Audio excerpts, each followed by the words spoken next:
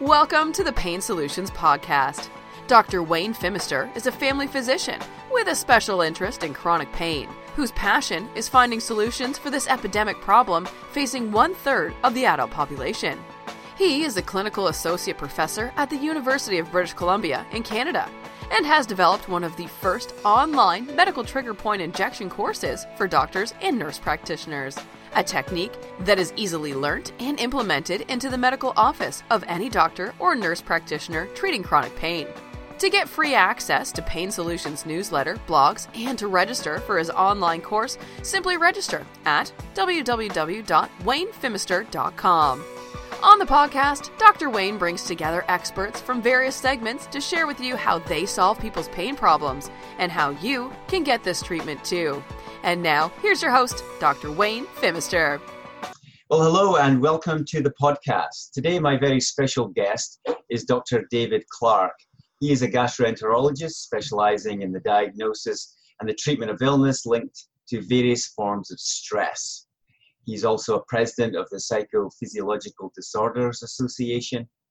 He's an assistant director of the Center of Ethics at the Oregon Health and Science University in Portland, and also a clinical assistant professor of gastroenterology, emeritus. So welcome, Dr. David Clark. Thank you so much for joining me today. Thank you. Great to be with you. Excellent. So we're just going to start right a long time ago at your start. So where did you grow up? Which college and university did you go to for medicine? Went to University of Connecticut School of Medicine and followed that up with Harbor UCLA Medical Center for my residency and fellowship. Okay. So did you go directly into gastroenterology at the start?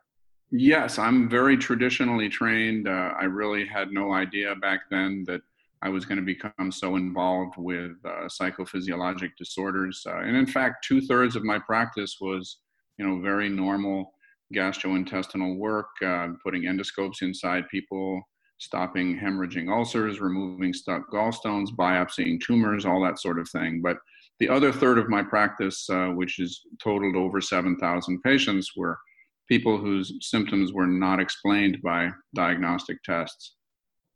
So how did you find yourself taking an interest in that aspect?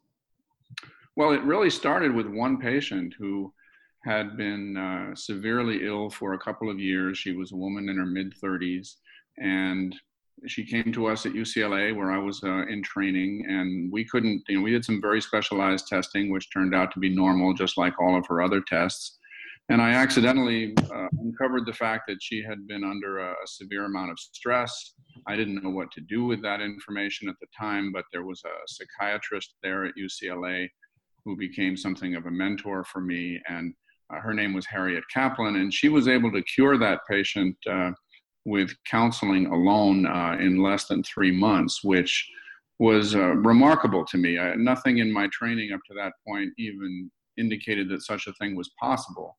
And so I decided, I should learn something about this, since it will likely come up perhaps a few times a year.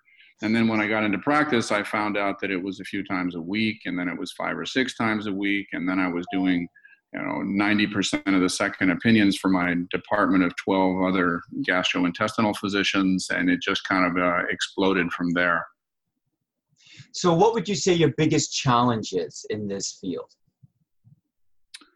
There's a lot of challenges. The clinical challenge is to uncover the psychosocial stress that a particular patient is struggling with. The reason that this has been so much of a blind spot in the healthcare system, falling in between the expertise of both medical and mental health professionals, is that many patients can't articulate the real stress that they're struggling with. So that's the clinical challenge.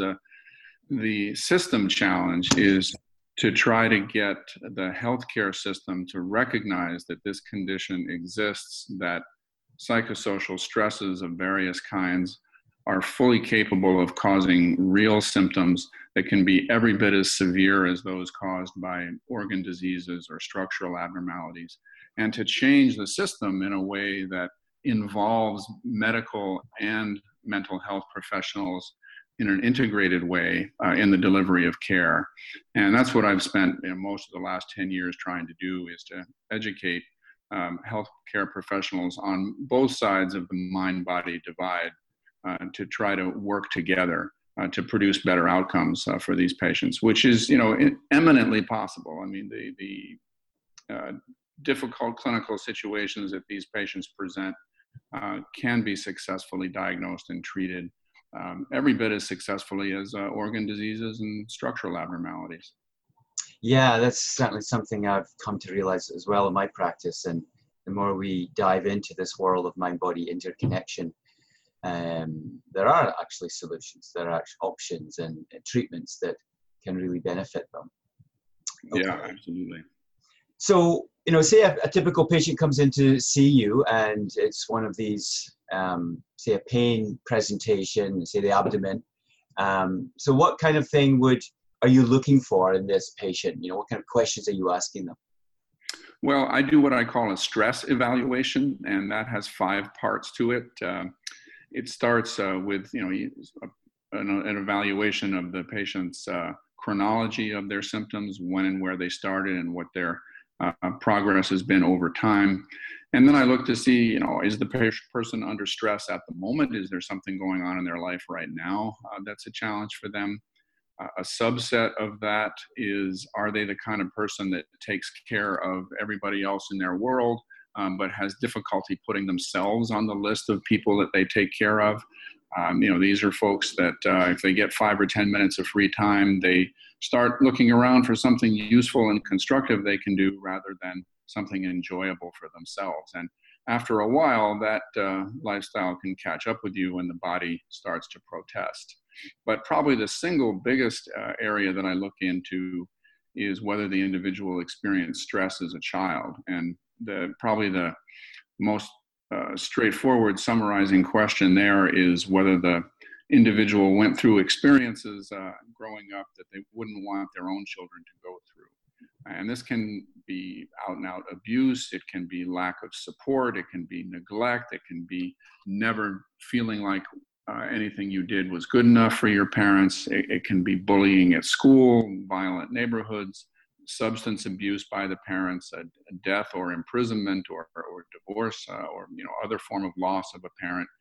Any of a variety of negative experiences that people can have growing up can have a long-term impact that can last decades into adulthood.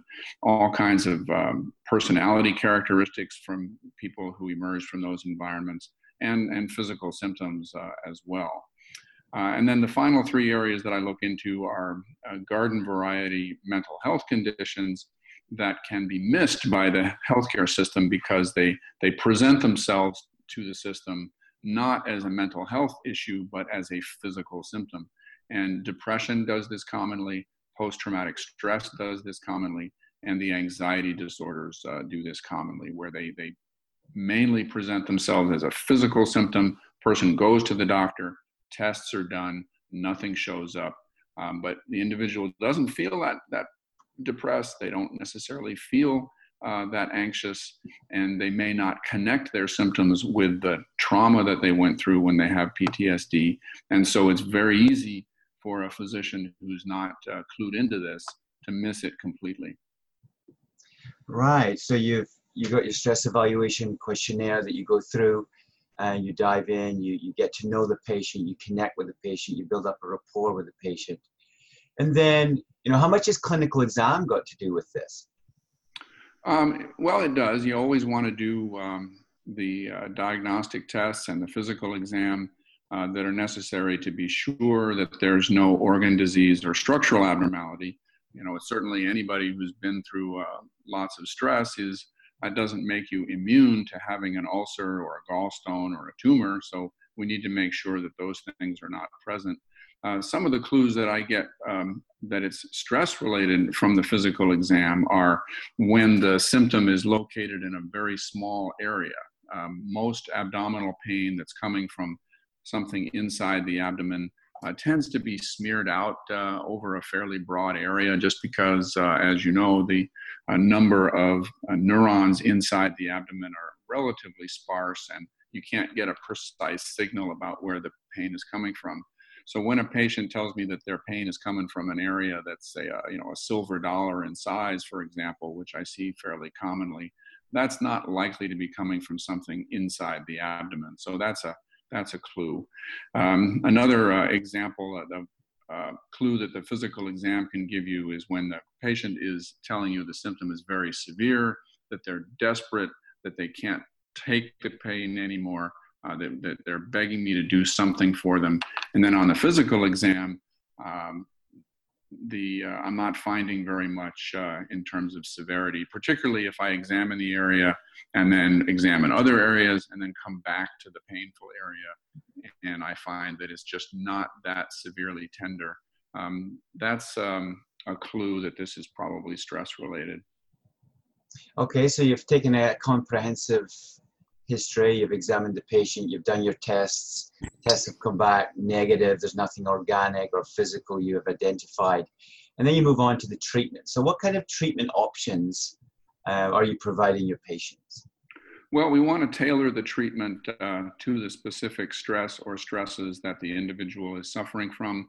If they are in a very simple example, a domestic violence situation, and that domestic violence situation has been going on for a period of time corresponding to the length of time of the symptoms, then it's pretty clear that we need to do something about that relationship or the symptoms are going to continue. A more complex situation is the individual who is experiencing the long-term impact of stress from when they were children. And there are a number of interventions we want to do there, starting with helping people recognize that they've truly done a heroic thing by having survived that early adversity. One of the long-term impacts of what we call ACEs, or adverse childhood experiences, is impact on your self-esteem, making you feel like you're a second-rate human being. And I want people to realize that actually the opposite is the case, that somebody who's been through that kind of experience and who's survived it and has made a life for themselves, to me, they fit the definition of a hero. A hero is somebody who's overcome a difficult physical or mental challenge for a good cause. And I want people not to think of themselves as second-rate or as somehow less worthy than other people. I want them to see that they've really done something truly remarkable. They didn't wind up in that childhood adversity through any fault of their own, but they deserve a lot of credit for having come through that and survived it and made something of themselves in spite of it. So helping change that self-image is a key foundation.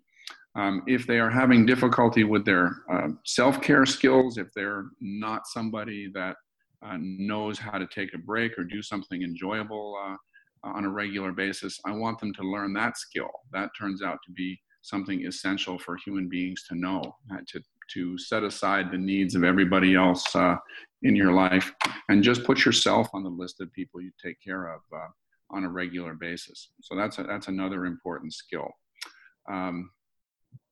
Additional areas of this are for people to know that when they are experiencing physical symptoms connected to childhood adversity, it almost always means that there are some negative emotions that they have repressed and that they're not always consciously aware of the presence of those emotions. And I want to try to bring those to the surface. I want people to recognize that those are there. One of the common techniques that I'll use is to ask people to imagine their own child experiencing the same adversity that they went through, even for just a week. And when people think about that, when they do that thought experiment of having their own child or a child that they care about going through that same adversity, it starts to connect them much more accurately with the emotions that are repressed, that are buried, that are being expressed via their bodies. And once those emotions are brought into conscious awareness, then we can start talking about them. The patients can start writing about them in a journal or in perhaps a letter that isn't mailed, but a letter that is written to the ACE perpetrators. And by converting the bodily expression of emotion into written expression of emotion or spoken expression of emotion, the symptoms start to improve. Exactly. Yeah, that's something that I've recently been encouraging my patients to. One of the options is to journal, and the evidence is certainly there for several decades now of, you know, positive health outcomes that come of these type of experiences. So I think it's just a way of just expressing yourself out, when before there was no avenue for that, and it's all bottled up, it's all kept within, and therefore having that physiological manifestations of symptoms. Well, Yeah, thank it's you for that. That's remarkably, very helpful. Now, you mentioned a couple of times ACE. I'm aware of the ACE study, and do you want to just comment on that, because that's a landmark study regarding childhood trauma, introducing this whole concept that we need to be looking at in medicine. Would you like to comment on that? Yes, absolutely. I agree with you. It's a landmark. For me, it's the most important public health study of our generation. It was published by Felitti and Anda, were the co-authors, American Journal of Preventive Medicine in 1998. And what they did was they took people who were coming in for routine checkups, a total of 18,000 of them, so enormous study. Had them go through a computer-based questionnaire that asked them originally about 7 areas of adversity in childhood. Now, more recently, it's 10 questions about adversity in childhood. And then they connected the positive responses to that questionnaire with health outcomes that occurred to people as adults. And what they found was that about 1 patient in 6 had 4 or more of the adverse childhood experiences. Now, 4 or more is a really large number. It's a really significant burden of adversity. And that fraction of the population suffered enormous negative consequences to their health. Their incidence of using IV drugs, for example, was 10 times higher than the group that had no ACEs in their background. Alcoholism was 5 times higher, committing domestic violence 5 times higher, obesity, unexplained physical symptoms, living in poverty, divorce, multiple sexual partners. I mean, the list just goes on and on. And then they found also that it seems like childhood adversity activates the body's inflammatory system and can contribute to organ diseases as well, not just psychosocial outcomes, but diabetes, cancer, heart disease, and autoimmune disease were all higher, even after you corrected for other risk factors. So, huge long-term impact. The average age of their population was 51. So these are people who are decades removed from the adversity, and it was still having a negative impact. And the summation of all this is that the people with 4 or more ACEs had a 20 years shorter life expectancy than the people with no ACEs. So it's a huge issue, and very much amenable to intervention. We can help people with these long-term impacts in a way that I'm convinced is going to change their health outcomes. So you've said in the last 10 years, you've kind of committed your career to this aspect, and obviously it's a massive need in our medical community to bring awareness of these issues so we can help more people.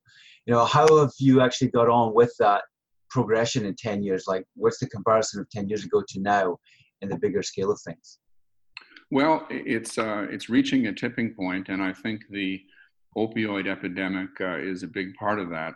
There are 15,000 people in the United States alone that die from prescription narcotics, not illegal narcotics, but ones that are prescribed.